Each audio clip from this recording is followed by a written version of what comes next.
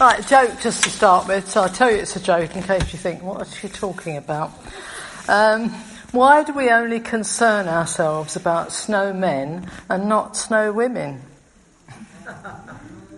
The answer is because only men are stupid enough to stand outside in the snow without a coat.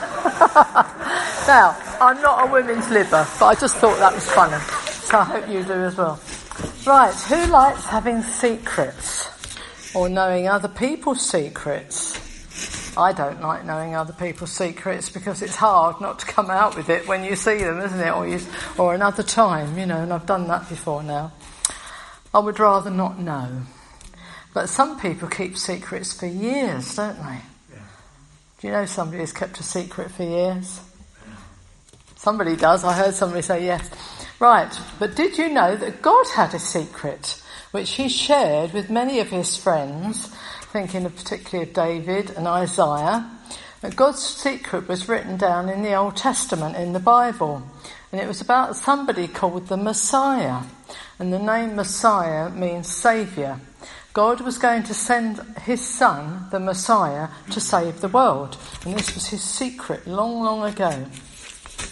And of course we know now the secret, it's out, isn't it? Because it was revealed to us on the very first Christmas 2,000 years ago. We know that Mary, who was an innocent young virgin girl, was chosen by God to become the mother of the Messiah. And then Mary married Joseph and went to Bethlehem for a census, as Ian read to us. And being unable to get a room at the inn because it was crowded, because there were so many people there, they went into a stable. And the stable wouldn't have been a nice cosy wooden barn, it would have been a cave.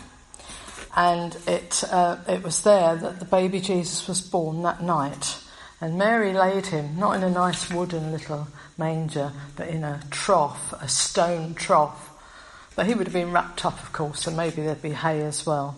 But it's a lovely, simple scene, isn't it, when you think about some of the old-fashioned Christmas cards that you don't see much now, with just the nativity picture on. There was no pomp, no riches, no posh palace, no emperor's court, just a young couple with a baby surrounded by animals. And we've seen a couple tonight, haven't we? Very good, the puppets, aren't they? Really funny. The cave would have been smelly with animals, wouldn't it? Wouldn't be my cup of tea at all. It was possibly cold, but it would have been very dark. But this child, Jesus, was the light of the world, and he was born in a dark stable. And it's today in the world that we live in. We live in a dark world. There's a lot of evil in this world, but Jesus is still the light of the world, and nothing's changed. So God's first secret was out, that Jesus was born, the Messiah was born. And on that same night, let's go out into the fields of Bethlehem. Did you know that these were the same fields that hundreds of years before Ruth had found her husband Boaz? Did you know that these were the same fields that hundreds of years before David, as a young boy, King David, you heard of him, he looked after his father's sheep out in those very fields. And he wrote many of the Psalms in those fields. Now, is that a coincidence? No, I don't think so. I think that's part of God's plan. And not only that, but these sheep were no ordinary sheep. They were M&S sheep. No, I didn't mean to say that. They were no ordinary sheep because these sheep were specially reared because the lambs that were born were used in the Jewish sacrifices. Bethlehem was the area that they grew, if you like, or they raised the lambs for the sacrifices. So these lambs are probably worth quite a lot of money, more than perhaps normal lambs. So God's second secret, isn't it amazing to think that Jesus was not only the light of the world in a dark place, but he was also called the Lamb of God, because it was him who was destined to be the perfect sacrifice for God, so that no more little lovely lambs need ever be sacrificed again. So I think that's a lovely thought. And what about the shepherds? They were poor people. They were just like you and I, if you like, ordinary. They would lead their flocks out to rich pasture in the daytime, and at night time they would bring them back to the area of Bethlehem and gather them close for safety reasons. Now, if you were a shepherd for somebody else, in other words, you didn't own those sheep, if you lost one or one got killed or something, you would have to pay it back, the money back out of your wages. Being a shepherd was often a lonely job out in the daytime, but at night time they would gather together, perhaps round the fire. They're relaxing, chatting. Just think of it in your mind's eye. A group on a hillside of men. Maybe some of them would be quite young men. Some of them would be quite old, perhaps. They're perhaps eating a meal. Some even falling asleep. And so it was on this particular night. Was there a moon? So it was bright, or was it very dark? Was it dry? Was it windy? Was it cold? Was it wet? We don't know. Don't know any of those details. But all of a sudden there was a tremendous bright light, so bright they had to hide their faces. And then they heard this voice speaking, and I expect they peered through their fingers as you do. And they looked up and saw an angel. The shepherds were shocked and speechless. How awesome to see an angel. And the angel told them, part of God's secret, that the baby was born in a stable in Bethlehem and that this child was going to be the Messiah. And then even more amazing and even more awesome sight, the Bible says a great company of angels. So there were hundreds of them singing and praising God. Can you imagine what that must have been like? What must it have sounded like? Blows your mind, I should think. But we do know the words they sang. And that was glory to God in the highest on earth and glory in the highest and on earth peace and goodwill amongst men. Now when the angels eventually went, can you imagine what it was like? The shepherds would have gone bananas. You know, who was that? Did you see that? You know, I can't believe it. I saw an angel. I saw many angels, you know. You can just sort of think of the chaos. And then gradually it would have calmed down and they thought, well, we'd better go and see this child. So off they go, and they didn't hesitate to leave their flocks because they thought, well, if God wanted them to go and see a child, God's going to look after the sheep, isn't he? You don't have to worry about one thing if God tells you to do something else. So when the shepherds found the baby Jesus in the stable, they had nothing to give, no presents. Now on Christmas cards we often see a shepherd carrying a sheep, don't we? But remember, some of these lambs wouldn't belong to them. So they probably couldn't have even brought sheep.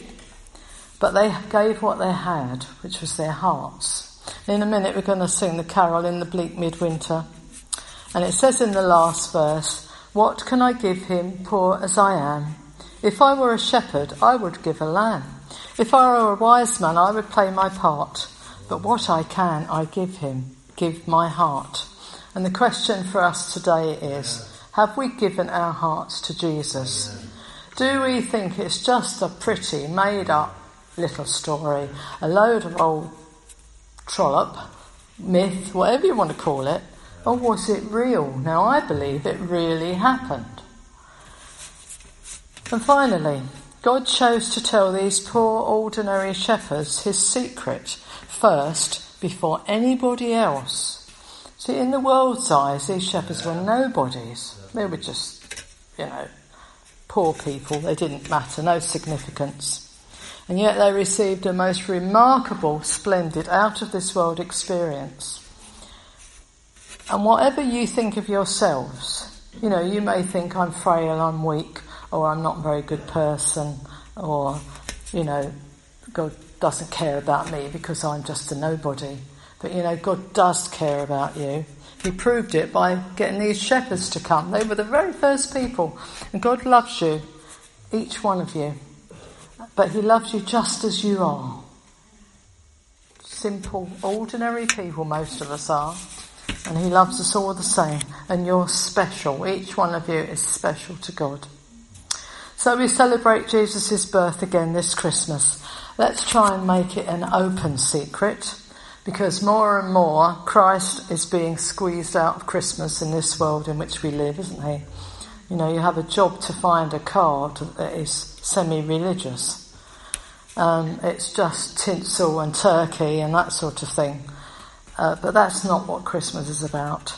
And my prayer for you all is that you may know God's love, that you may see his blessing this Christmas, and that you may know his peace in your lives throughout the season and the coming year.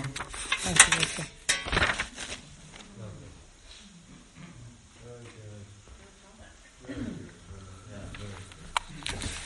Thank you, Gloria. Plenty of food for thought there. You've already mentioned this particular store once, but it's maybe worthwhile to mention again about the whole thing of the God bit being squeezed out of Christmas and the religious element not even there on a Christmas card. You know what happens, don't you, if you take Christ out of Christmas? What are you left with? M&S. M&S, think about it, which we've already had reference to, haven't we? You know, those shepherds took that long journey, didn't they, to Jesus? We've seen the puppets already portray that journey to where Jesus was. We had the reading. Gloria's told us a little bit more about why those shepherds went. What an incredible experience. It's never too late to come to Jesus. I spent quite a bit of my time wondering what stops people making that journey to come to that Jesus. Maybe for many it's just a story. Maybe for some it's just something that, well, it's not of any relevance to me. Maybe it's something that, well, I just don't get it. Maybe it's that sense of, well, God, you'd never be interested in me. Well, he was interested in shepherds, weren't he? And they were people that didn't have that good a reputation. The Bible says that anyone who comes to this Jesus at any time of life, regardless of the life they've lived, regardless of what fears or concerns or doubts they've got, he will receive. Wow, what a wonderful gift this Christmas time to think about what we might receive from him if only we would come to him. Let's pray together. Father God, we do thank you for the amazing Christmas story that reminds us of your love for this world, that you came because we needed you when our world was in a mess. You came to put things right, but you came to respond to our greatest need of all, which was our need to be forgiven. All the stuff that we've made mistakes in, that we've done wrong and said wrong. God, we do ask that you might forgive us, and we thank you that that's possible, because the one who came, who was born in that stable, was the one who ultimately would give his life on that cruel cross as punishment for all that we've done wrong. And he looks to us to simply believe that that which he did for us. So Jesus, we want to say thank you. Help us to discover afresh at this Christmas season what it truly means to come to you, that we might indeed each of us experience that fresh start. And we pray these things in his name. Amen.